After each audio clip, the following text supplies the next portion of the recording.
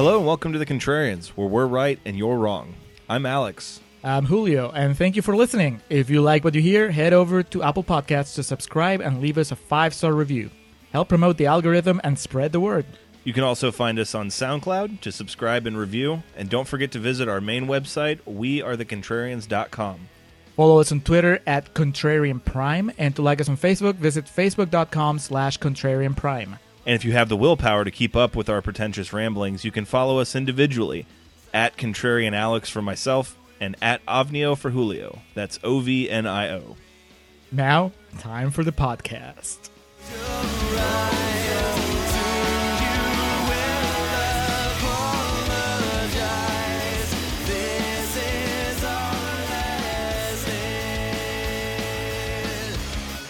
And we are recording for Contrarian's Corner. Hello and welcome back to the Summer of Travolta here on The Contrarians. Julio, we're back yet again. Another night, another Travolta movie in the books. Yes. I'm not going to lie, I'm getting a little choked up.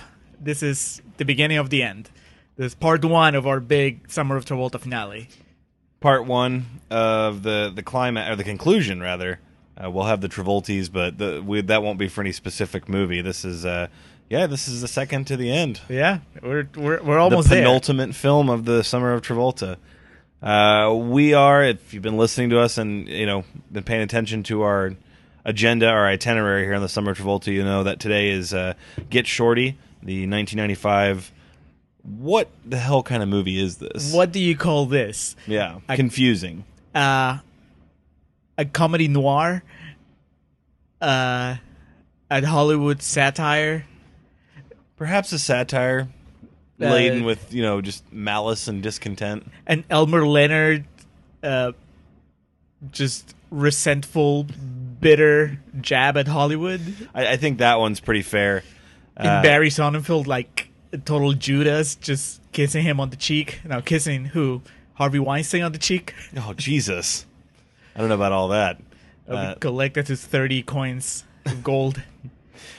Get Shorty is the story it's a novel written by Elmer Leonard, directed by Barry Sonnenfeld. This was Travolta's follow-up to Pulp Fiction. This was the movie he did afterwards, so this is when he was the king of the castle, the cock of the walk. As soon as the industry welcomed him back with open arms, he turned around and said, well, let me tell you what I think about you. This is, again, part one, so we'll be doing the way more financially and critically successful sequel, Be Cool, for the next episode. Kind of the reverse here. Get Shorty, I believe it's around 84%, 87% on Rotten Tomatoes. I'll make sure to check in the intermission. So people obviously liked it. What were people saying about this one, Julio? I'm glad you mentioned that this was his follow-up to Pulp Fiction, because there's a lot of Pulp Fiction mentions on the quotes, starting with Alex Sandel from Juicy Cerebellum, who says, not a bad Pulp Fiction rehash. Okay. Philip Martin from Arkansas Democrat Gazette says, Get Shorty isn't Quentin Tarantino watered down. It's Elmer Leonard done right. Should have said Elmer Leonard liquored up.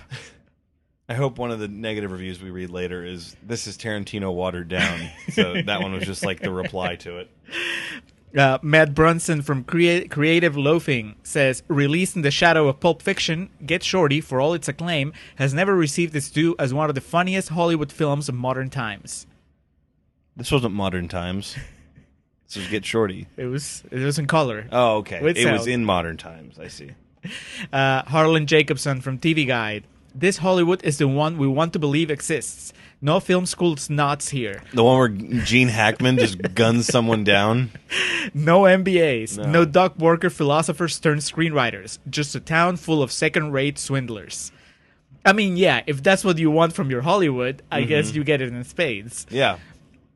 Edward Guthman from the San Francisco Chronicle says, it's Travolta, smooth, commanding, handsome as ever, a cool rhythmic bop in his walk, who owns the film. This whole movie is that scene from season 4 of Seinfeld where Kramer goes to Hollywood and he tries to pitch his script to Ben Savage and he keeps tripping over himself. I thought you were going to say this whole movie is the opening of Saturday Night Live. It's just Travolta walking like he owns the world. Saturday Night Fever? Saturday Night Fever, yeah. I'm sorry. They're both the Rene same Russo just turns to the camera, live from New York. And then we have two very special audio clips from a couple of people that faithful listeners will recognize. Hello, Contrarians listeners. Brandon Curtis here, guest host of the episodes The Wild Bunch, 48 Hours, and Another 48 Hours. What can I say about Get Shorty? It's one of Travolta's most laid-back and effortless roles. Everyone is having a blast and operating at the peak of their considerable talents. They love the script and the interplay. It's playful but with a sense of menace, which is pretty much the defining characteristic of Travolta post-comeback. That's good. He's good in short spurts. Hey guys, this is Chaz, the guest from the amazing American Hustle episode, which is still a brilliant movie, as stated by Rotten Tomatoes.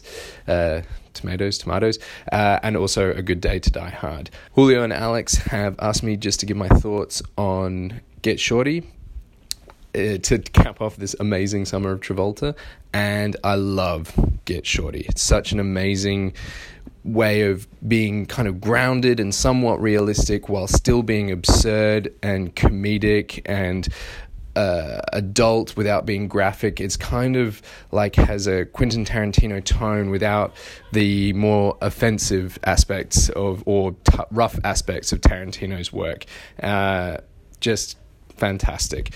Also a travesty that it then led to Be Cool, one of the most offensive sequels of all time.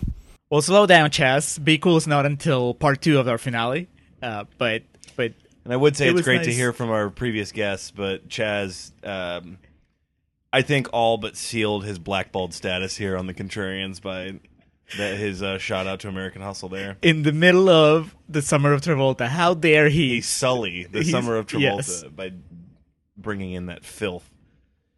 Well, gentlemen, respectfully, I'm going to disagree because I was just completely lost this whole time. Yes, this is Contrarians Corner. I'm Alex. That's Julio. And this is where we argue against the Rotten Tomatoes machine. This is considered fresh. Our mantra that we've jumped on is we rage against the Rotten Tomatoes we machine. Rage against the Rotten Tomatoes machine. We rally around our family with a pocket full of shells. Yes, so regardless of how we actually feel, in Contrarians Corner, we just go against the Rotten Tomatoes score. You'll hear how we really feel in the second portion, the aptly titled Real Talk. So, Get Shorty, man, Travolta was literally just sauntering through this whole thing. It's a movie about John Travolta bullying his way through Hollywood. For real, what kind of precedent does this set? Who wants this fucking Hollywood? Dude, I'm telling you, this is how you get, like, the Harvey Weinsteins of the world. It's like people that they're just boss everybody around, and they're just like, oh, you don't want to do what I want in my movie? I will ruin your life. And then they get away with murder. I mean, Travolta literally gets away with murder in this movie. He does. I mean... I think that's Tony accessory Soprano. To murder. The foreshadowing of what was in James Gandolfini's future. So, again, let's just get down to it. The man of the hour, too sweet to be sour. John Travolta plays Chili Palmer in Get Shorty, the main character, who is a loan shark working out of Miami that basically does bad things for bad guys. Yes. Which is, I think that, kind of a cheap shortcut, knowing that this is coming right after Pulp Fiction. You know, he's playing a gangster there. So what's the next role that he gets? A gangster. With shorter hair. Shorter hair. No tie this time. He's a bit more laid back than Vincent Vega. No monologues. No. He knows movies, though, page and verse. That's his thing. Yeah. It's not foot massages this time. It's Rita Hayworth and Ava Gardner that he's talking about. No Royale with cheese, just Orson Welles movies. There you go. The movie starts with him in a dispute, a kerfuffle, as it were, with Ray Barboni, Bones, played by Dennis Farina. Thank you. He steals his coat, which, I mean, if you're from around the way, you know that's just not... That doesn't fly. There's not a wise move to pull in Miami, apparently, in Florida. It's not, and also Travolta's car keys are in the jacket, so... Doesn't he go to his home? And breaks his nose. Yeah, he breaks into his house and just punches him in the face. And then Bones, in an act of hubris, goes and decides he's going to kill Travolta.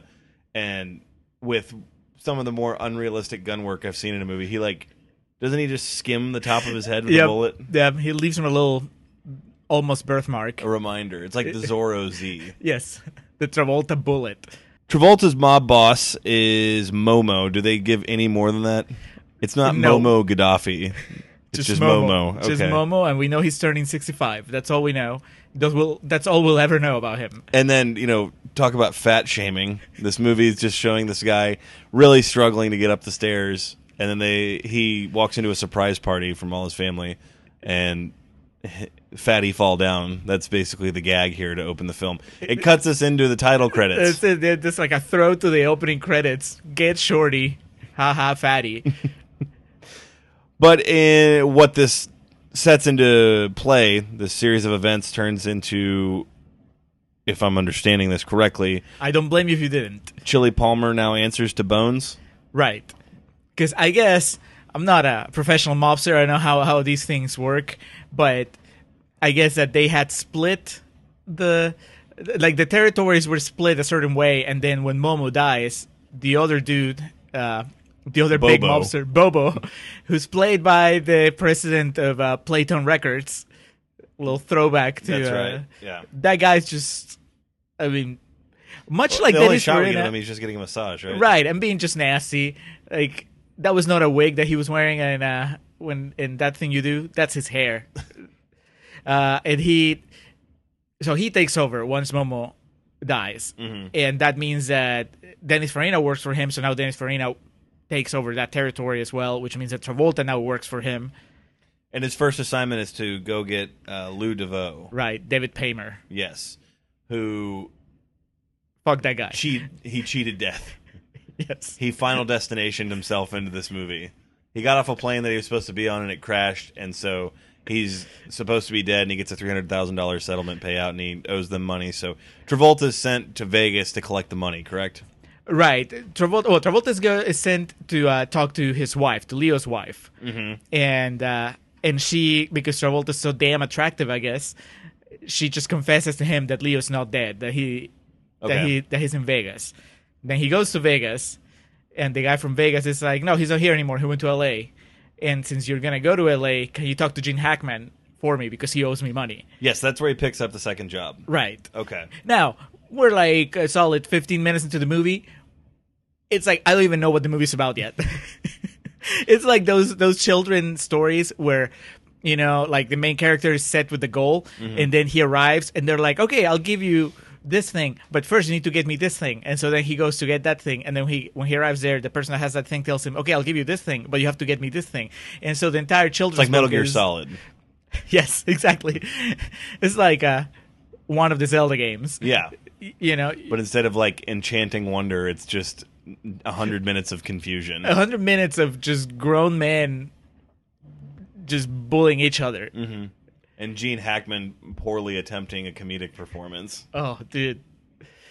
I mean, this is like Tom Hardy and This Means War. It's Hackman, who overall, he has sort of a distinguished career. You know who Gene Hackman is. Yeah. You don't think of him as He's a class the guy clown. That called fucking Wes Anderson a cunt. Right. Where is that guy? He's nowhere to be found. Where in this is movie. our hero? He's not. Right. Not here. You're like, oh, Gene Hackman is going to square off against Travolta. Travolta, who thinks it's the shit back in Florida. Mm-hmm. Right. This is going to be interesting. But no, Hackman is just. He's Wes Anderson in this movie. I mean, the teaser poster before this was like the grudge match poster with De Niro and Stallone, where it was just Hackman and Travolta on either side of it. So, kind of got ahead of ourselves there. We're introduced to Harry Zim, played by Gene Hackman, who's sporting quite the MAGA goatee in this movie.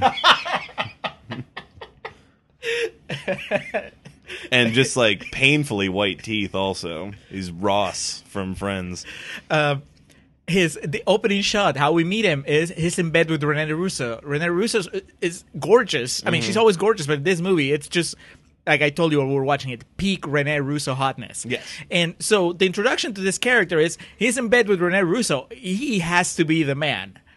It's, so far, my expectations of what this Hackman performance is going to bring to this movie are being met. So he goes down because he hears a rose such a clatter from his living room. John Travolta's down there and basically just gives him the what for. And is this where we get the quote of this movie, the line, the "Look at me"? Look at Does me. he use it here? It's the first of 100 times we're gonna hear this line. It's the Avatar "I see you." And what happens here? Travolta says, I'm here to collect money. And Hackman says, I can have it in 90 days. Is it here, though, we discover he has more debt than we were aware of? Well, yeah, he tells him, I guess, whatever money he owes to the casino that sent Travolta from Vegas, he'll pay, allegedly, by the end of the month, right? But then he tells Travolta, oh, well, since you're a tough guy, do you want to help me with these other guys that I also owe them money? That's right. He owes Delroy Lindo and John Grise $200,000. I am so glad. I've seen this movie a few times, and the one thing that made it better this time around is that you pointed out that Uncle Rico is in it. Unrecognizable. Yeah, he looks young, and I also read Matthew McConaughey was up for that role. Uncle Rico. You need to let the smaller actors have some fun. McConaughey went on to make Texas Chainsaw Massacre: The Next Generation. John Travolta pitches a movie idea to Gene Hackman, and basically just it's to bring us up to speed, which I will say this was helpful to me because it's basically a retelling of why we're in the situation that we're in right now. Do you think that was Travolta's idea? I think they didn't know the cameras were rolling. He was trying to explain the plot to Gene Hackman, because they were trying to figure out what the fuck's going on in this movie. And then Renee Russo was literally standing there listening. Oh, rolling her eyes. Yeah. Her character's name, Karen Flores. Yes. And Travolta's immediately smitten with her, of course. Like all of us. Yes. Oh, yeah. Like you said, something about a beautiful woman in an oversized T-shirt. Yes. And then, of course, you kind of, once you see how Hackman is behaving, I know I keep coming back to this, but you are not worth it. You're not worthy of just hooking up with Rene Russo if you're just going to fold as soon as Travolta looks at you like a bad guy. Yeah, and it's just, again, everything that's wrong with Hollywood. He just treats her like she's inconsequential, disposable, both in her acting and in her romantic capacities. Well, they're at her house.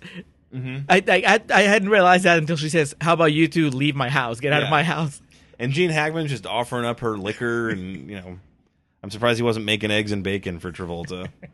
Bo and Ronnie, the aforementioned Delroy and Grise, they run a limo service that, again, Harry Zimmo's $200,000.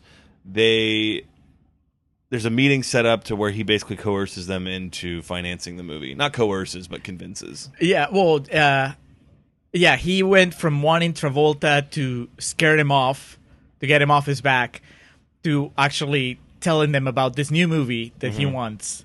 Because that's the other thing. Because there aren't enough things going on in this movie. There's also this screenplay that Hackman is interested in. He needs $500,000 to buy it from Bette Midler, who's Mr. Lovejoy. Mr. Lovejoy. She's the widow of the gentleman who wrote it. Right. So they developed it together, but then the guy died, and now they didn't have a contract, so now the widow owns it, and she will sell it for... Man, Bette Midler in this movie. Chef's kiss. I mean, as gratuitous as the Halle Berry nudity in Swordfish, yes, which we just did. Again, at least this advances a plot in some fashion. It's not just, hey, Bette Midler, get naked. She doesn't get naked. But almost. It's a classy bustier that she's donning, I think. And then, of course, speaking of, classy negligee and a chef's kiss and just young, virile, handsome James Gandolfini makes an appearance here as the very fittingly named Bear has one hell of a haircut going on here. It's hairy up there. Yes. It's ponytail and beard and just he is Hawaiian shirt, fitter than I've seen him in any other movie. Intimidating as shit. Yes, the big guy. I mean, we grew to be terrified of him as Tony Soprano, cold-blooded motherfucker, but here, even rookie Mike Tyson was potentially scarier than in his prime. Rookie James Gandolfini here definitely is an imposing figure. He smiles a lot more than latter-day Gandolfini. I think that makes him scarier. Exactly. He's, he'll smile at you, then like he did with Travolta, jokes around with him, and then beats the shit out of him. Yeah. On the side plot, if this was Metal Gear Solid, this is the road we go down where we fight Gray Fox out of nowhere, and it makes no fucking sense. Travolta finally finds Leo, David Paymer, tracks him down to his casino and takes the $300,000. He leaves a little bit to him to gamble away.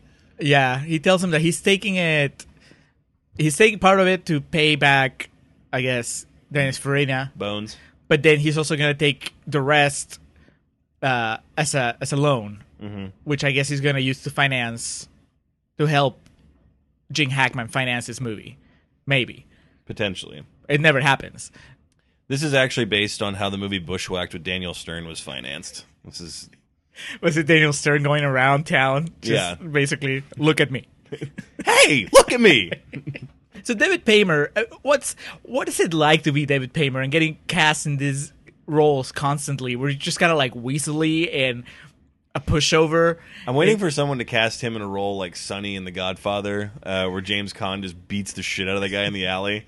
Just David Paymer telling him, "Where's my fucking money?" I just want to see him in a Marvel movie as a superhero. I mean, we've got 87 in the canon, so it will happen at some point. Yeah, he'll be Ant-Man's dad. Well, I want to see him in a costume. I mean, and as a bad guy. What bad guy? They just bought Fox, right? So maybe he can be an X-Men bad guy. He can be Mr. Sinister. Yes. There you go. Hey, X-Men. Here I am. But just like with really shitty makeup on.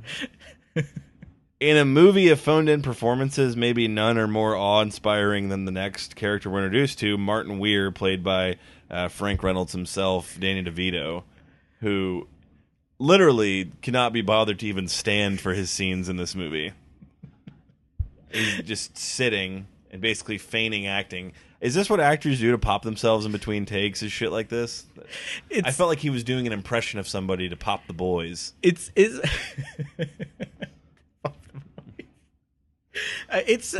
kind of embarrassing because we know that DeVito is better than this, especially in a comedy. There are some people that Hackman, yes, we've been ragging on him, but comedy is not his genre, right? So we're like, it's a bit unfair to harp on him for that, right? We're just the piece doesn't fit. You know, what are you gonna do? But DeVito, this is bread and butter. He should be doing better than this. He should be seizing the moment. It's not even like he has to carry the whole movie. He has 2-3 scenes tops in this movie, and he just comes in, he sits down, and he just takes the piss out of acting. Yep. And I guess the real significance of this scene is he's the first person to steal the "look at me" line from Travolta. Martin Weir. Weird times. Danny DeVito's character is a very notable actor. He's on one of the billboards in Hollywood upon their arrival. He's also the ex-spouse of Rene Russo's character, Karen. They're trying to woo him with this script. They're trying to get him involved because they know this movie will have some oomph behind it if he's in it. Right. So I don't remember the main character from Entourage, but Vincent? Is that his name? I don't know. We have to ask Eddie. But I've tried to block most of that movie out of my memory. Yeah, he is Vinny from Entourage. It's because the movie has at least, I want to say maybe three movies within the movie that are running, right? Because you have Mr. Lovejoy, which is a movie that they really want to make. And then you have the Untitled Travolta project that he's pitching to everybody that's based on his real life. And then you have a movie that Karen's working on because she comes back at some point from shooting some dumb horror movie. Well, that's the thing. Hackman and Karen are both at the B level, whereas DeVito's character is like a legitimate actor in Hollywood. His Vinny in the Entourage movie, not in the first couple of seasons of the show. He's down on his luck, Vinny, who gets a call from Martin Scorsese. So they think they're there to pitch him Mr. Lovejoy because he had expressed interest in the script a long time ago. But then once they get there, Travolta instead pitches him the Loan Shark story based on his life and on the pursuit of Leo. And I mean, jumping ahead to the very end, we see a movie that gets made at the end of the movie. I couldn't tell you which one it is because we never really know much about Mr. Lovejoy, and what we know of the Travolta project that's being pitched is just stuff as it happens, right? He just keeps, it's like you said, it's like an exposition tool to remind us where we are in the movie because there's so much going on. It's like it's a save point and a recap of what's going on. The aforementioned Bette Midler appears as Doris. She appears at Gene Hackman's doorstep, and we understand now why he was in Karen's home, because his apartment is a fucking shithole. She comes in and has that great line, my favorite color, putty. And she quickly disrobes and throws herself at Gene Hackman. And Hackman says, I don't know how I feel about this. And then she grabs his dick. Yeah. It's like, you feel good? He says, well, moralistically. But then they fuck anyway. Yeah. And it's like, if you were gonna... Good for both of them. Yes. At the same time, this movie's already radar. There's a lot of fucks thrown around. There's a lot of graphic violence. I mean, somehow I think we just skipped over Dennis Farina punching a woman in the face. Oh, yes. His interrogation methods are a bit different than Travolta's, because he's not as good looking or charming. Yeah, well, he's also in a completely different movie. He is playing Gene Hackman in a hard-hitting cop drama. Yeah. This is like an episode of Law and Order. Every time you cut to Farina, it's just forget about comedy. It's nonsense. It's no nonsense brutality, and he goes to question Leo's wife, and she tries to send him away, instead gets punched in the face, and then her nose is bleeding, and it's just nasty. Where is he? He basically just getting the information he needs. Yeah. So in a movie that gives you this, you already have Gene Hackman and Bette Midler getting it on. Why are you gonna do the classy fade to black? like this movie is better than that. I mean, you're giving me the grim and gritty of Hollywood and show business. Mm-hmm. Show me, just go all the way. Give me the Lars Van Trier special here. Right. Non-simulated. I mean, I'm not saying full frontal or anything, but at least, why does it have to be PG-13 just in that moment? I don't know. Maybe it was Hackman has a thing about his ass in movies. I guess I don't know what it is. Get an ass double. I mean, if you're not at the level of Robert Duvall in Phenomenon, then just don't come to the game. But I can't say that. On the Summer Travolta, we've seen asses that I wasn't expecting to see. No Travolta's, though. No. We have one movie left. I don't remember if he... We'll see if we can have the trophy unlocked. You've unlocked Travolta ass. What I'm saying is, like, you don't get to see enough, like, senior citizen sex scenes. Mm-hmm. And in a movie that's...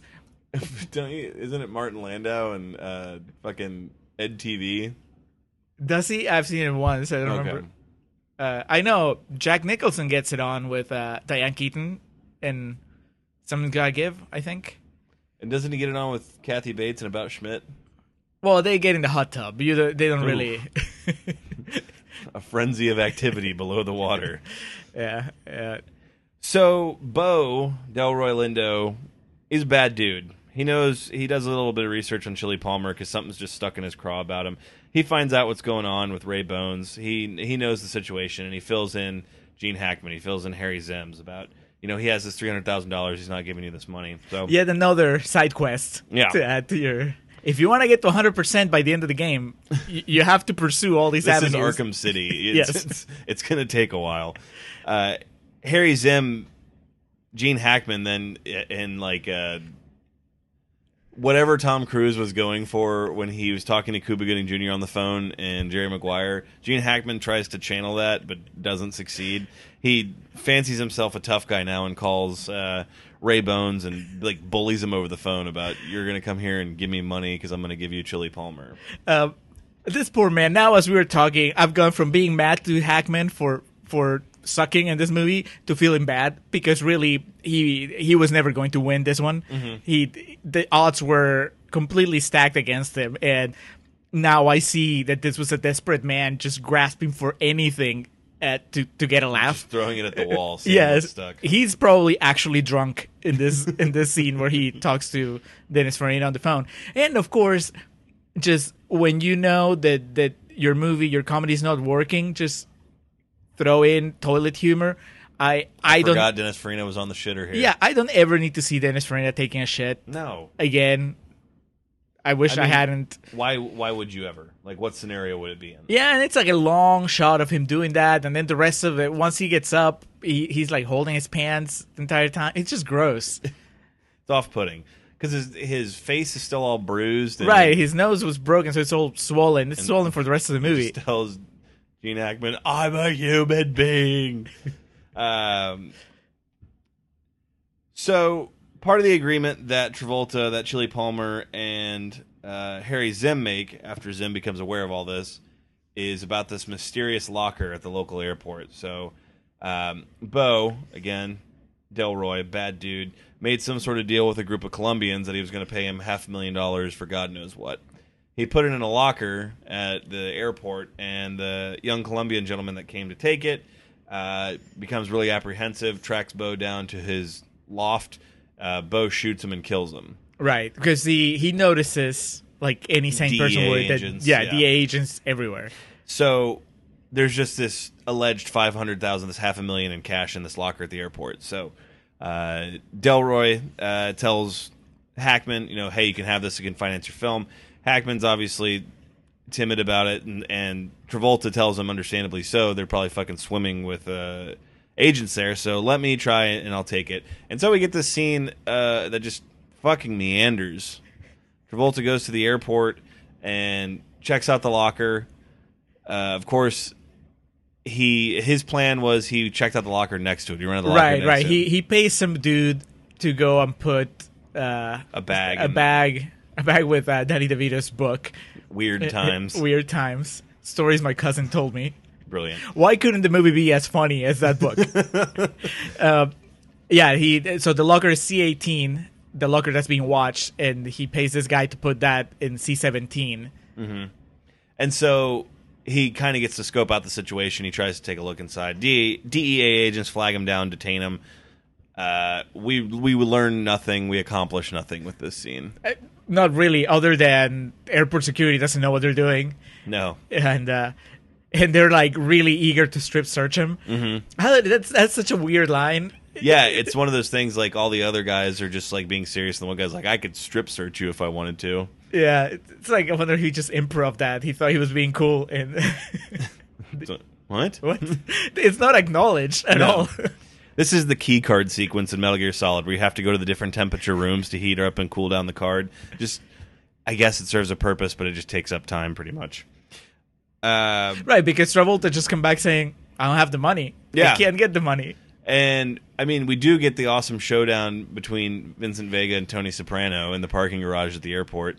But then, like, fucking Soprano's just jobbed out to him. He steps on his foot and then knees him in the balls and punches him in the stomach. It's the second time he hits him in the balls. Mm-hmm. Because first, when they run into each other at the restaurant, the first time that they face off, they're at the... Cup checks him. Yeah, he cup checks him and throws him down the stairs. So he takes him out. He tells him, tell your boss to fuck off and leave me alone. And then they become friends on the spot there. Because they both like movies. They both like movies. Travolta likes movies, and he's... and Soprano's been in at least 60 movies as Bear's a stuntman. a stuntman, yeah. And he's like, what movies you been in? You never heard of it. No, I wasn't. And then You're My Best Friend by Queen starts playing, and then we fade to black. Soft fade to black. Fade. It's a side swipe. A focus pull. The Colombians come back to find out where the fuck, the boss's nephew is. Uh-huh. And the boss really doesn't give a shit, though. He's just there to get the money. And Bo is understandably rattled by this. The first time that we see him rattled, I think, in the entire movie. Mm-hmm. A little late to give your villain a little bit of humanity, but I guess better late than never. Ray Bones shows up in L.A. all the way from Miami. He immediately goes to Harry Zim's office. Gene Hackman is all of us here, asleep using his shirt as his pillow. Just wakes up really confused and realizing that this movie's still going and he has to put up a front at this point. And once again... And I can feel for him. Well, yeah, especially now, like I said... Not Harry Zim, Gene Hackman. Gene Hackman. Yeah. He was like, wait, what? What's going to happen to me? So there's an exchange of words, and Ray Bones is in no mood to negotiate. And then Hackman, like Anton Yelkin saying, come with me if you want to live in Terminator Salvation, just with the most feigned and unsure, unconfident delivery, says, look at me. And then this just causes Dennis Farina to fucking lose it. He does the old school mob thing where he picks up the rotary phone and hits him in the face with it. Yeah, you can't do that anymore. No. iPhones don't have that much weight to them. Yeah, if you hit someone in the face with an iPhone, just like... The iPhone breaks. I'm holding T, dickhead. What the fuck? beats the shit out of him. Tips the desk over, throws him into the wall. Hackman's selling here is just indicative of how tired he was at this point in the film. He just he hits the wall and comes, and then bounces back out. Yeah, that's no stuntman. That's actually Gene Hackman. You can tell. Oh yeah, and it's nasty. I don't know in what world this qualifies as comedy, because not only is Hackman getting the shit beaten out of him, but he's done bad things during the movie, but this is really like the bad guy getting a huge win. It's just unpleasant to watch. It's not like it's not Travolta beating up like somebody that deserves it. No. This is just as close as we can get to a regular guy. It's not Butch beating up fucking Ving Rhames in Pulp Fiction. Right. It's not Bad Travolta beating Hyde for trying to date rape his daughter. I forgot he beat the shit out of Hyde. And then I didn't remember till afterwards that scene doesn't play too well in 2018 with all the accusations. Oh, Jesus Christ. I forgot about that. Yeah. Yeah. It's not fucking Bruce Willis shooting Timothy Olyphant. No, it's just. Not that they're probably the same age, but it feels like Hackman is considerably older than Farina here. Yeah, I think because he just looks so frail compared to him. But fear not, John Grise comes in to save the day. Uncle Rico comes in to collect, and there's a bit of a stare down and a standoff. And then Dennis Farina, with just a big smile on his face, just guns down Uncle Rico in cold blood. And then he puts the gun in Hackman's hands and says, "Hey, you have to shoot him. You got to pull the trigger because fingerprints or something." He talks about but this should have been our moment of redemption, right? Because Hackman points the gun at Dennis Farina, and then he just treats him like a joke. It's like, no, Harry, you need to focus. We don't have time for this. I thought this was going to be a moment of redemption where I was going to be pulled back into the movie. Shoot him in the dick. Yes. It looks like that was going to happen, but no. It hurts a lot Fade more to black. Seeing that character, seeing Uncle Rico gunned down. Now that I know it's Uncle Rico, before I could have cared less, but now, Jesus. Yeah, now that I've contextualized it. Yeah, for you. Another one bites the dust. We get Bette Midler leading Chili Palmer and Karen Flores into the hospital. Said she went to go check on Harry Zim and found the whole crime scene there. I do love how Bette Midler's seen so much shit in her day that she knows the cops. Yeah, she knows the cops won, and then just a bloody end, a dead body, and a gunfight scene just does nothing to distract her or throw her off kilter. Yeah, she's not phased, which is kind of at odds. I don't know how I feel about this whole angle of the movie where they're just constantly shitting on screenwriting, right? Like the screenwriter's wife cheating on him post-mortem, I guess, but still, it's just, you get the feeling that she doesn't care. And there's a scene earlier in the movie where Delroy Lindo is talking to Travolta about the script, and he's basically saying, listen, there's nothing to screenwriting. You just tell the story, and then you just hire somebody to put in the commas and shit. It's a Seinfeld. Maybe fix some spelling. Writer. It's a sitcom. I guess it shouldn't surprise me from a movie that's constantly disrespecting Hollywood and trying to expose it as just a bunch of people playing pretend and not knowing really what's happening. But it's still, I don't know. So we see the curtain get cut on Zim. They explain to his feet that they're having a meeting with what's Weir's first name? Martin Weir, tomorrow to discuss the script. They show up for this aforementioned lunch meeting with Martin Weir, and Gene Hackman's there, completely, Terminated. He's got his jaw wired shut. He's got the neck brace on, the arm cast, so he's walking like a Ken doll. And people love him. Yeah, he's like a hero now for killing somebody. That's also another subplot that never goes anywhere. Like the last thing we know is he's in the paper. There's a headline that says that he's the suspect of a murder or whatever. We never really see him clear his name or. And they use like the Jim Henson photo of him where he's holding up his puppet. Martin Weir, Danny DeVito is just super cocky in this about the project and who he's going to be, what he's going to do, and he even busts out the "look at me" just to kind of nail the point home. He orders food and leaves. What a dick! Who does that? How wasteful! But what did we learn in this scene?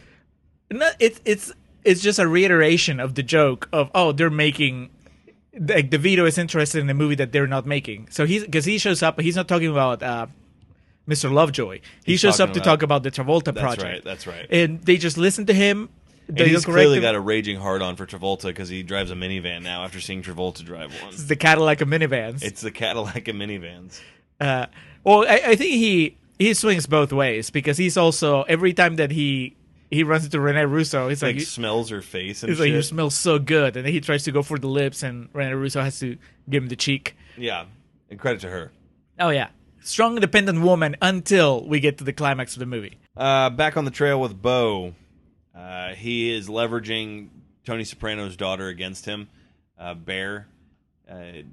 Now that he's down one man in Uncle Rico, he devises this plan to get the money and also kill Chili Palmer. And he tells Bear that he's going to help him do it, or some shit's going to happen. And that creepy scene of him holding his daughter, just so he leverages that situation. What this leads to is Bo breaking into Karen's house and just basically a direct shot-for-shot rehash of what happened already in this movie. Difference is he tries to kill Chili right there, but is unable to, but he kidnaps Karen. Right. It's the movie has shown Travolta to be infallible. Mm-hmm. He comes out on top no matter what you throw at him. You throw Tony Soprano at him, he kicks him the balls. You throw the airport security at him, he outsmarts them. You throw Dennis Farina at him, he breaks his nose. Right? So here, there's no indication that Delroy Lindo is going to be successful at all. And he's not. Until Rene Russo fucks up.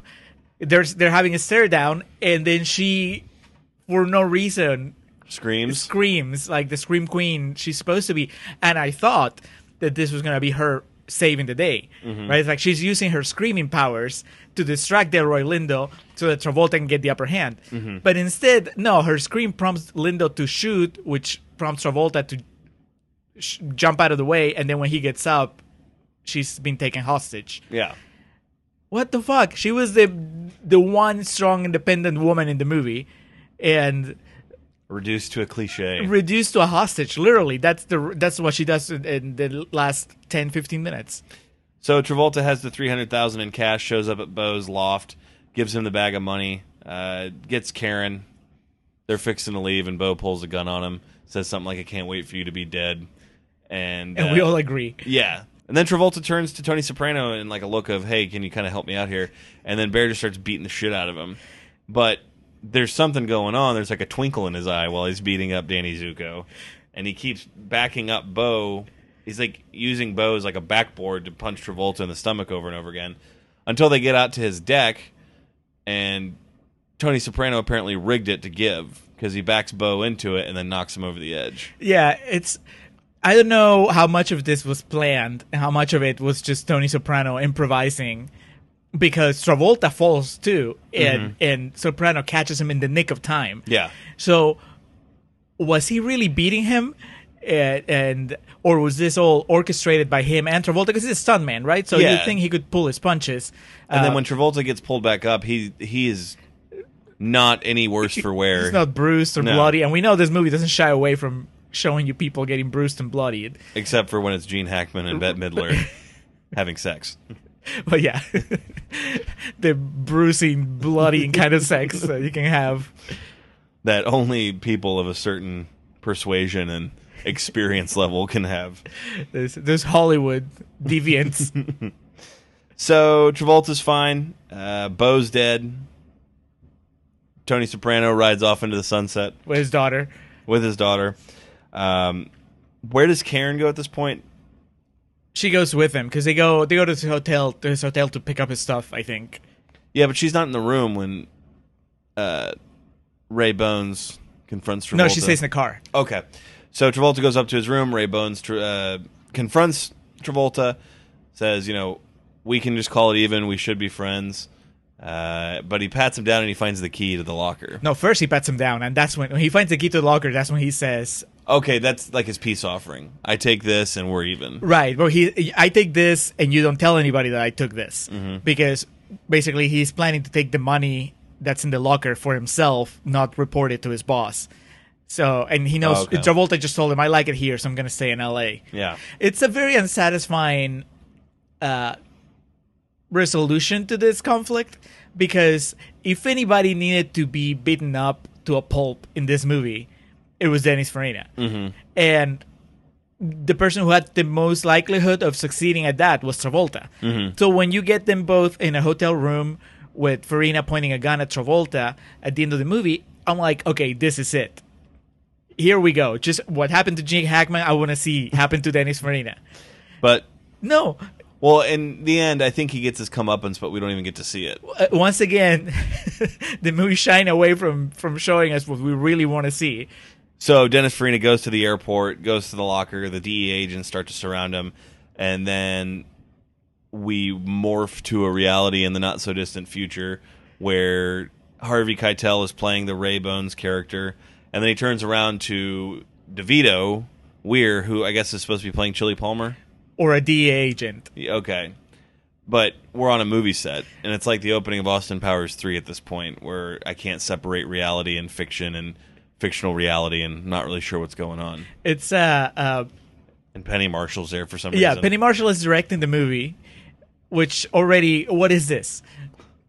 Is it Clueless too? This Alicia Silverstone dad. And also, yeah, why is Danny DeVito not? Why is he playing a cop? What is this Mr. Lovejoy? I don't know. I don't have the answer for you. Spoiler alert, Be Cool does not tell you. No. So we will never know. We just know that I guess Harvey Keitel was hard up for money at this point. And then we all ride off into the sunset in minivans. Yes. Except for Tony Soprano, who's already there. He drove straight to the set of The Sopranos to start filming. Shaved on the way there to the audition. And then, oh shit, I still have this kid with me.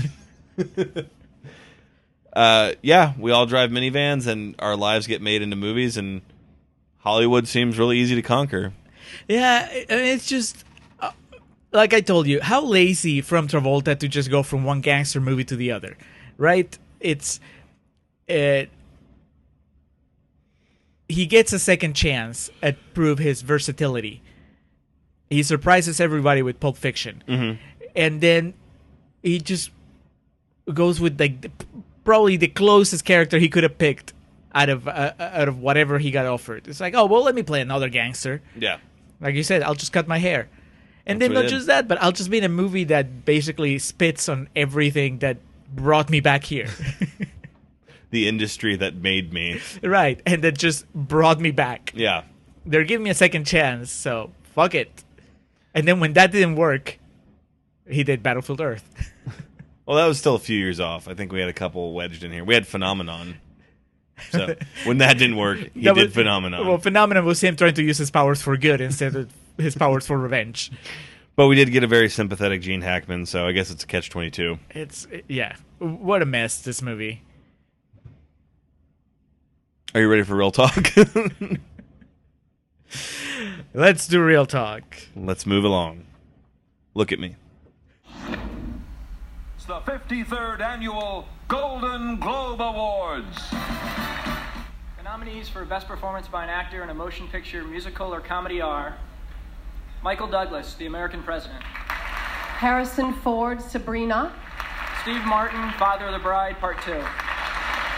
Patrick Swayze, Tu Wong Fu, Thanks for Everything, Julie Newmar. And John Travolta, Get Shorty. And the winner is John Travolta, Get Shorty. I don't know exactly what I've done to deserve the goodwill that I feel that the public and the press and the industry has given to me recently, but I truly do appreciate it. And I'd like to thank the Hollywood Foreign Press for making this last year so special for me, starting with Pulp Fiction and then ending with this award for Get Shorty. I'd like to thank Frank Mancuso and Mike Marcus for making this movie. I'd like to thank Danny DeVito, Stacey Sher, Michael Schamberg for convincing me to do this picture, along with the help of Quentin Tarantino, and Barry Sonnenfeld for including me in on his vision. The writer, Scott Frank, for brilliantly adapting the wonderful Get Shorty novel, Elmore Leonard. And every actor knows that he's only as great and can only be as great as the actors that surround him. So in Get Shorty's case, it was completely the case. And I think Gene Hackman, Rene Russo, Delroy Lindo, Dennis Farina, Danny DeVito, and all the amazing cast and crew that was involved in making that picture. I'd like to also thank my manager, Jonathan Crane, wherever you are. I'd like to thank my agents, Nicole David and Fred Westheimer, and Susan Pyle, Jerry Rich, and Paul Block and Michelle Bega, and also my friends. Anson, Linda, Ronnie, Jeff, Michelle, and Susan Such. And at the risk of sounding cliche, look at me. I'm the one telling you that I won the Golden Globe. Good night. Okay, recording for Real Talk. All right. Get Shorty. Part 1 of the finale of Summer of Travolta. From my understanding, I had not seen this or Be Cool. My understanding is this is much better than Be Cool. I won't say anything. I'll let you experience Be Cool. And this is just a delightful romp. Released on October 20th, 1995, with a budget of $30 million, which astonished me that it was that low. Box office return of $115 million. I was kind of surprised. Obviously, that's not a low amount of money, but I was kind of surprised to read that because I thought I remembered this being like a huge hit when it came out. I mean, I don't know. I guess... Do you think Travolta... Were you thinking that Travolta would have brought more box office after Pulp Fiction? Or yeah. I mean, just based on... I remember a lot of parents talking about it when I was a little kid. So that's probably just inflated memory or inflated importance in my mind. But 87% on Rotten Tomatoes, meaning there's about a 13% of people out there that do not care for it. What were the critiques? There's 3 quotes worth reading. Confusion of Gene Hackman's comedic performance. It's Gene Hackman trying to be funny. Dragon Unto Love from rec.arts.movies.reviews says high expectations only led to huge disappointment. Okay. Not Pulp Fiction. David Nussair from Real Film Reviews says, it seems clear that Get Shorty will appeal mostly to those familiar with the source material, as it has to be more coherent and fleshed out than this. It's one of those guys who's like, I read the book's better. Yeah. And finally, Fred Topple from About.com says, I really never got into this. It's slow, some industry jokes are funny, but mostly really slow. Rene Russo looks great, though. All right, brother. Interesting trivia that I found during research. Travolta declined to be in it, but was convinced to take the role by Quentin Tarantino. I guess they were buddies after that. Elmore Leonard said the Martin Weir character, Danny DeVito, is based off his dealings with Dustin Hoffman. Ooh. So I thought that was sick hilarious. burn. Yeah. Samuel L. Jackson was the first choice to play Bo, which of course he was. Delroy Lindo needs to play more Samuel L. Jackson roles. Oh, absolutely. Dude, him on The Hateful Eight, that would have made the movie so much better. Him and Django Unchained, that would have been excellent. And lastly, Warren Beatty turned down the role of Chili Palmer, which I thought that would have been pretty interesting. Did they have a time machine? Warren Beatty? Dick Tracy? Yeah. What do you mean? Okay, he's still pretty fucking old in, what is this, 94? 95? Yeah. I mean, he's not Travolta's age. No, he's not. Oh, I see what you mean. Yeah. Or are you talking about like way back in the day when Get Shorty was first written or something? I don't question me. That's just a bit of trivia that I found. So, the senior citizen version of Get Shorty, where Bette Midler would have played Karen. Yes, exactly. No, this is a lot of fun. Julio and I talked about before we recorded, the mark of a good movie here that we've found is that when we get kind of sucked into the movie and our notes are pretty minimal. I found a lot of our bad movies, we have pages upon pages of notes, but good movies, the true mark of that is lack of that. But I think we were able to recount the plot pretty well. But yeah, really good, really funny, really quick. Gene Hackman's awesome in it, despite what we said in the previous portion. I've always thought Dennis Farina was kind of underutilized. I just thought he was a really good actor. I mean, he's kind of playing the Dennis Farina role once again. I think we mentioned it during our Reindeer Games episode, where it's just like Farina playing Farina, maybe like a more asshole, violent version of Farina, but it's still, I don't feel like he's stretching his muscles, but that's fine because he's really funny, even when doing stuff that's really off-putting. I mean, I'm not gonna say that him punching that lady was funny, but no, that I said whoa when we were watching that because that kind of comes out of nowhere. It's not tonally consistent with the rest of the movie. But I think it is totally consistent with his character. Yeah. This guy it's a piece of shit, and I was not kidding. Contreras Corner. I'm always a little disappointed that he doesn't get more of a comeuppance on screen. You know, it's funny that he ends up getting arrested, which is probably legally the best thing that can happen. Instead of Travolta putting a bullet in the back of his head or even beating him up. Yeah. But it's a little unsatisfying when you've seen him do all these horrible things. Yeah.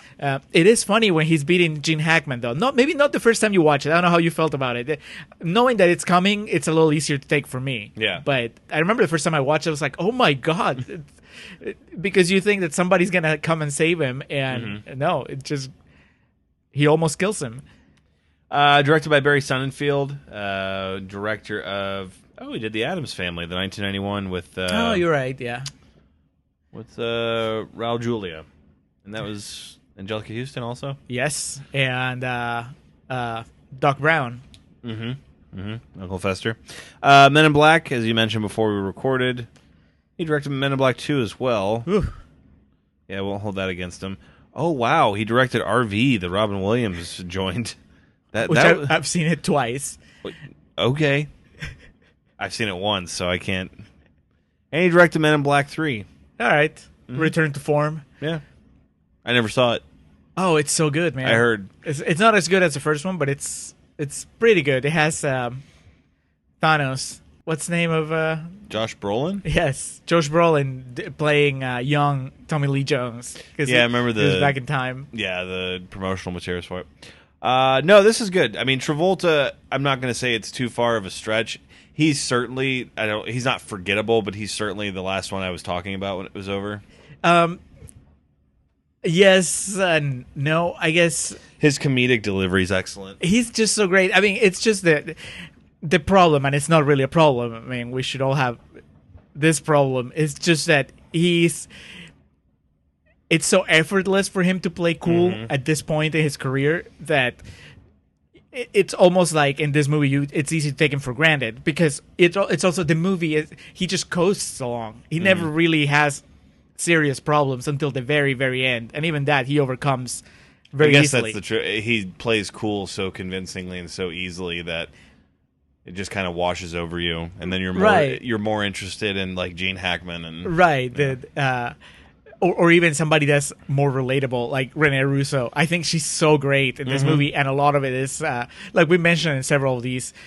A lot of it is just her reactions to the insanity. When you get that character that just gets to react, and she's so good when Danny DeVito starts doing his acting bullshit, and she's like, "Please stop." Yeah, when he's like getting into character and like praying and whatnot. And she's like, "Oh Jesus." Yeah, that's excellent. I feel I keep going back to Gene Hackman just because it's like he's such a good actor, and like having never seen this was kind of a departure for him. Right. He's a standout. And I had no idea Bette Midler was in it, and she's in it for like a total of like 5 minutes. 5 minutes. But yeah, she's really funny and entertaining. Memorable. Yeah. Even if she hadn't disrobed, I think it's still just, she comes in, she does her bit, and then she's out. Yeah. Delroy Lindo, I really like him. I've seen him in plenty of movies, but of course this one's the one that I always think of. Yeah. Because he's the bad guy. Right, he's the bad guy, but he's also so... I think it's just very disarming in a way that so many people in this movie are just dying to get into the movie business. So it's not just Travolta who watches movies like a child. You know, there's this childlike wonder at just being behind the scenes and taking meetings and all that stuff. But then you have...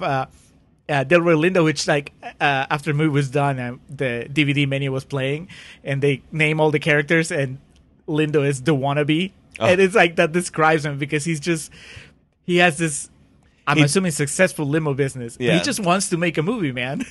Well, that, and he thinks he's a badass until those Colombians come and he realizes how fucked he is. That's great too.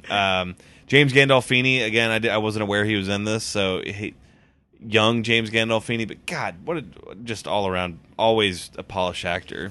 He really gives humanity to a role that could have easily would have been the heavy. Vinnie right? Jones and Swordfish, no lines, just there. Yep, the muscle. He's just there to beat Travolta up or try to. But he has that reaction when Travolta asks him how many movies he's been in, and he just has this sheepish smile, and he just goes like, about 60.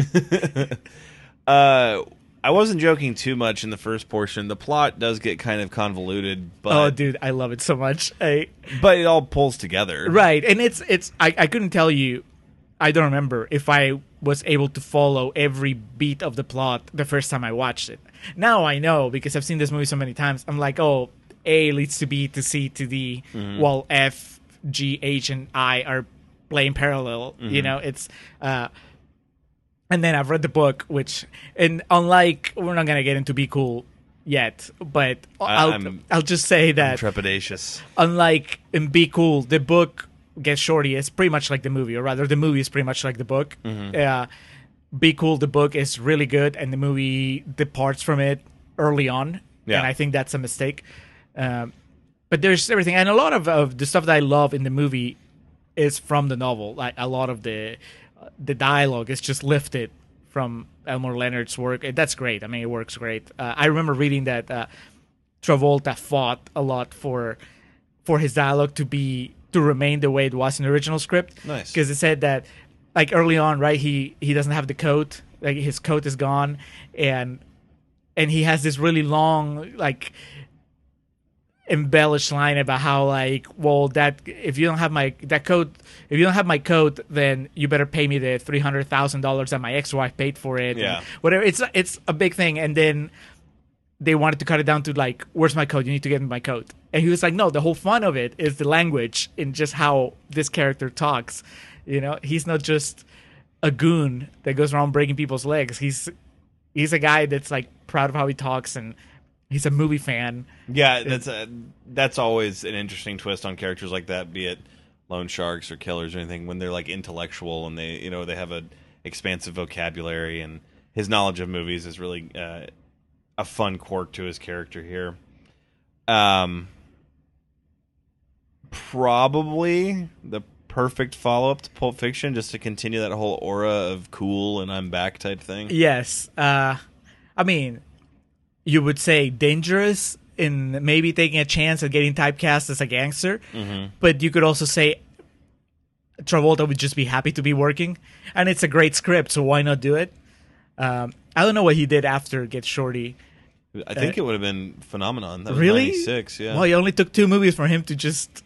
I mean, come on now. Phenomenon, comparatively speaking. Right. I mean, it's... The 2000s were yet to come. Yeah, it's not like he went directly into Basic or Swordfish. Which 2000s? What's been good? Hairspray and Bolt. Bolt's awesome. It's all right. I don't calm down. Much like Chaz, you need to calm down. It's a Pixar wannabe movie. That's okay. They all are, I guess. I was about to say, I thought you were a Wreck-It Ralph fan. Oh, that is pretty much a Pixar movie. It's not, though. I'd put Bolt on close to that same level. I don't know about that. I mean, I would have to rewatch it. I just really enjoyed it. I've probably seen it twice, but I remember really... I think it was because I was caught off guard by it. Did you say I've only seen it twice? Mm-hmm. What? I screened it and then I went back and watched it again. So, that's once more than most people have watched Bolt, I think. But I remember being caught off guard by it, and I thought it was really, really good. I don't know. Okay.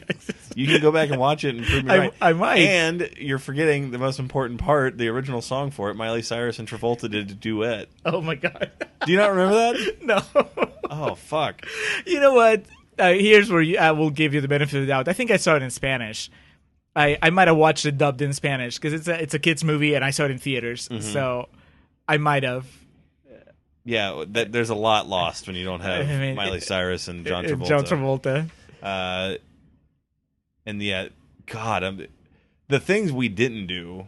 Taking a Pelham 123 from Paris with Love. I'm just thinking of all the shit he's had in the 2000s. Yeah, no, we're not there yet. Hang on, no. We have one more movie. Let's not start eulogizing the summer of Travolta yet. No. And I could say all the good stuff he did in the 80s and 70s and whatnot.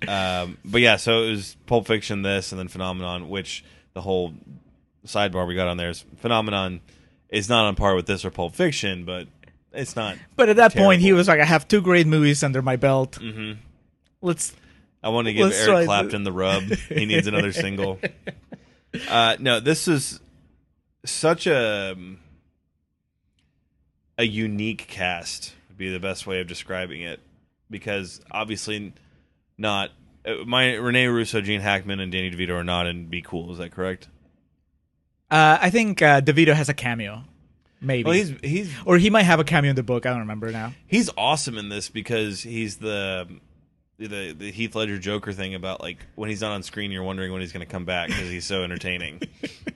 Yeah, he really nails the pretentious actor perfectly. Type. Yeah. Getting into character and then like just talking about himself in that fucking book, like the Weird Times, the picture that's used for the cover of it is. It's like there's a Simpsons where they find Homer's autobiography that was never released. It's called Homer, I Hardly Knew Me, and it's a picture just like that, like of a stilted shot. There is I was gonna say, would you call this a Travolta vehicle? No. This is an ensemble cast. Wow. Travolta sticks out obviously because he's the man of the summer, but also at that time he was the guy out of the bunch in the movie and the guy back on the rise. But yeah, this is definitely an ensemble cast. Oh, no. I have to disagree wholeheartedly. I think even more so, I mean, last episode when we were talking about Swordfish and you're like, this is not a Travolta vehicle. I don't care if he gets first billing. Mm-hmm. It's still, he's just a bad guy. There's the Hugh Jackman war wagon is what that was. Yeah, and I agree with that, really. I mean, I think that Travolta is probably the biggest draw in that movie, but it is a Hugh Jackman vehicle with Travolta as a bad guy. This is, I think it's a Travolta vehicle, not just because he's the draw, but also he does carry the story. It's just that, again, it's so effortless. He's just gliding through this plot. And I guarantee that's by design, too. That he's yeah, definitely. Cool as a cucumber sailing on the Antarctic, and then there's like everything else is chaos around him. Yeah, that's going to be pretty awesome to be John Travolta and just make this and Pulp Fiction back to back. And maybe there's some of that confidence shining through in the performance. Mm-hmm. Like, I'm back, baby. Yeah. I'm back. Woo! Throw whatever you want at me. Like I said when we did the episode, talking about cool and all that, fucking Pulp Fiction, him dancing to Chuck Berry is like one of the defining moments in the history of a white man being cool. Rare moments, but that, God bless. And here's the same. Like when he's teaching DeVito how to act and everything, it's like, fuck, this is great. And when the introduction scene with him and Gene Hackman, and he's kind of just running him down about what he's going to do and all that, it's fucking wonderful. Anytime he has a one-on-one with anybody, and he's just cool. He just tells them, what's what, and because he has a conversation with Delroy Lindo where they're talking about the script, and Delroy Lindo has that whole speech about anybody can do it, blah blah, and then Travolta's like, then what the fuck do I need you for? Yeah, I could just do it myself. Then why do I need you? Yeah. And God bless David Paymer, man. Oh yeah. I have seen him, now that we're not in Contrarian's Corner. He has at least one movie where he plays a badass. Really? It's a comedy. You won't be surprised to hear that. No. It's a David Mamet movie about the making of a movie. And he plays the producer. He comes in halfway through the movie because they're having some issues with the shooting. And he comes in and he's just like sunglasses and a suit and starts berating people. Nice. He comes in to put the fear of God on Carrie from Sex and the City. Sarah Jessica Parker, because she had agreed to do a nude scene, but now she's backing out of it. So he comes in to just yell at her and remind her what her contract what year would is. this have been? Oh man, it's like it has a great cast too. It has Philip Seymour Hoffman, Alec Baldwin. Wow. Yeah. He was also in Red Belt, which David Mamet did. Who does he play there? I don't remember. I just know I remember he was being in it when you squirrely, weaselly guy that steals. Yeah. You ever seen that movie? Oh yeah. I own it. I think it's interesting. Yeah, I remember enjoying it. It's one of the movies that I bought for maybe $2. Oh yeah, $3 I at got it Walmart. at Hastings for $1 or $2. Yeah, and then I got it because of David Mamet and because I like Chiwetel Ejiofor. Yeah, and I forget the female lead in it. Oh, and it has that random, really solid Tim Allen performance. Yes, Tim Allen is in it. I forgot the actress is Emily Mortimer. Yes, but I think she might be playing an American in that she one, is. Right? Yeah. Interesting. David Paymer, interesting career. Yeah. Maybe the summer of Paymer is in the future. The forgotten ones. David Paymer. Like I told Julio we're recording, I always think of 5-Year Engagement when I see him. It's just it's like a collection, a Blu-ray collection. It's David Paymer. Back for more. Back for all my hits. It's one of those combo Blu-rays that's just all his scenes from movies. This was great. I kind of feel like my tone may be underselling it. It's just a movie I've heard so much about that I'm kind of surprised I'd never seen it. It was pretty much everything that I expected it to be. Well, you know what? I actually now, you just reminded me, I was underwhelmed the first time I watched it. And it was kind of that it'd been built up so much in my mind. It opened, unless I'm mistaken, from my recollection, is that it was in Peru in theaters for a week. I was pumped. The anti-Titanic. Yes. I was really pumped to watch it because it was the follow-up to Pulp Fiction.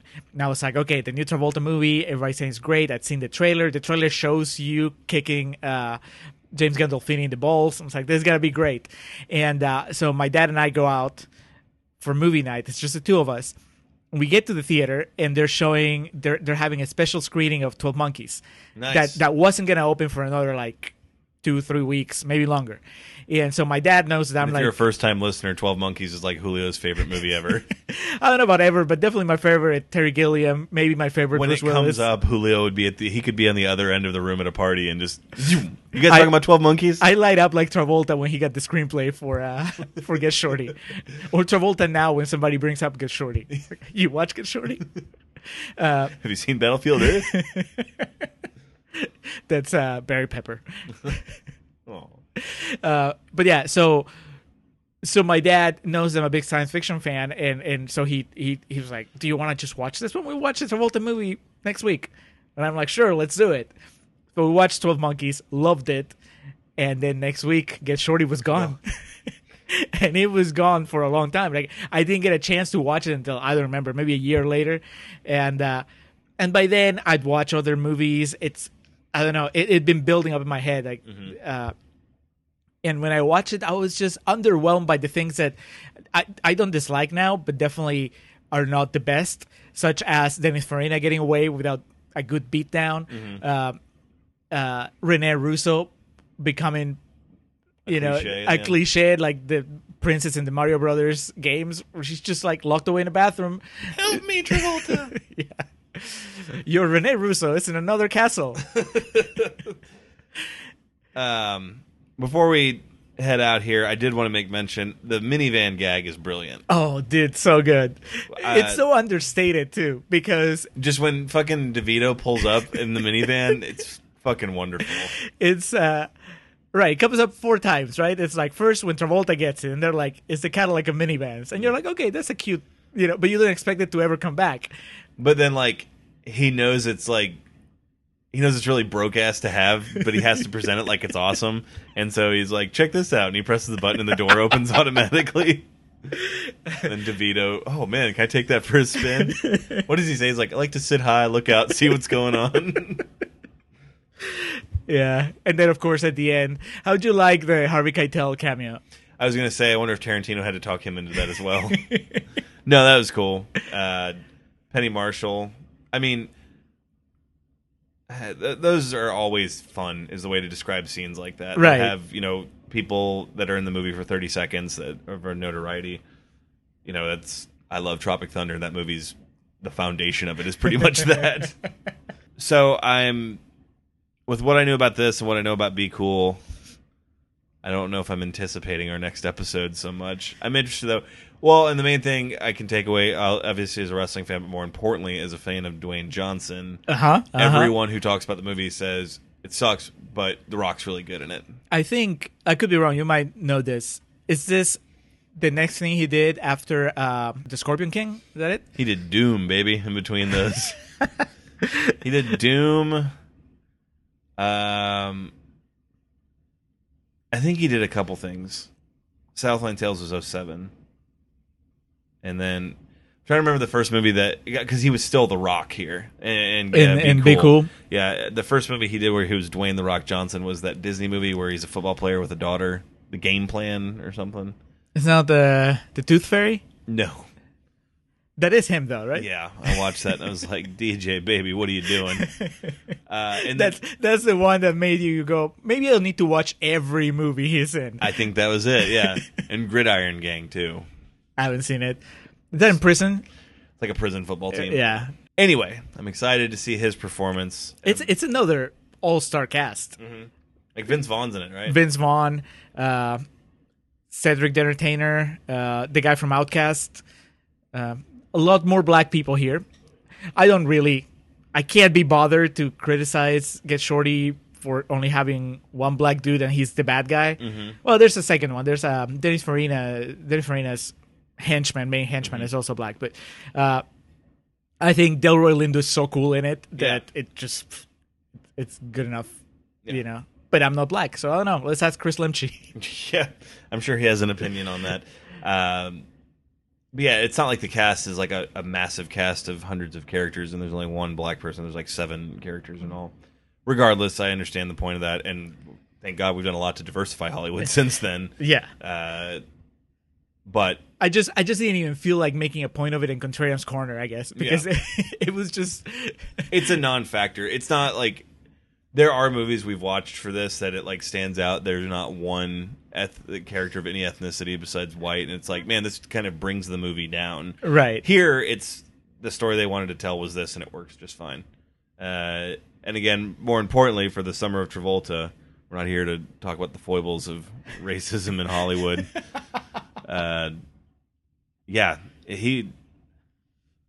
It's becoming what we say on every episode. It's just what an unbelievably talented guy, and you could really see in it here. He's like, he had the world by the balls, and he was, I'm back, baby.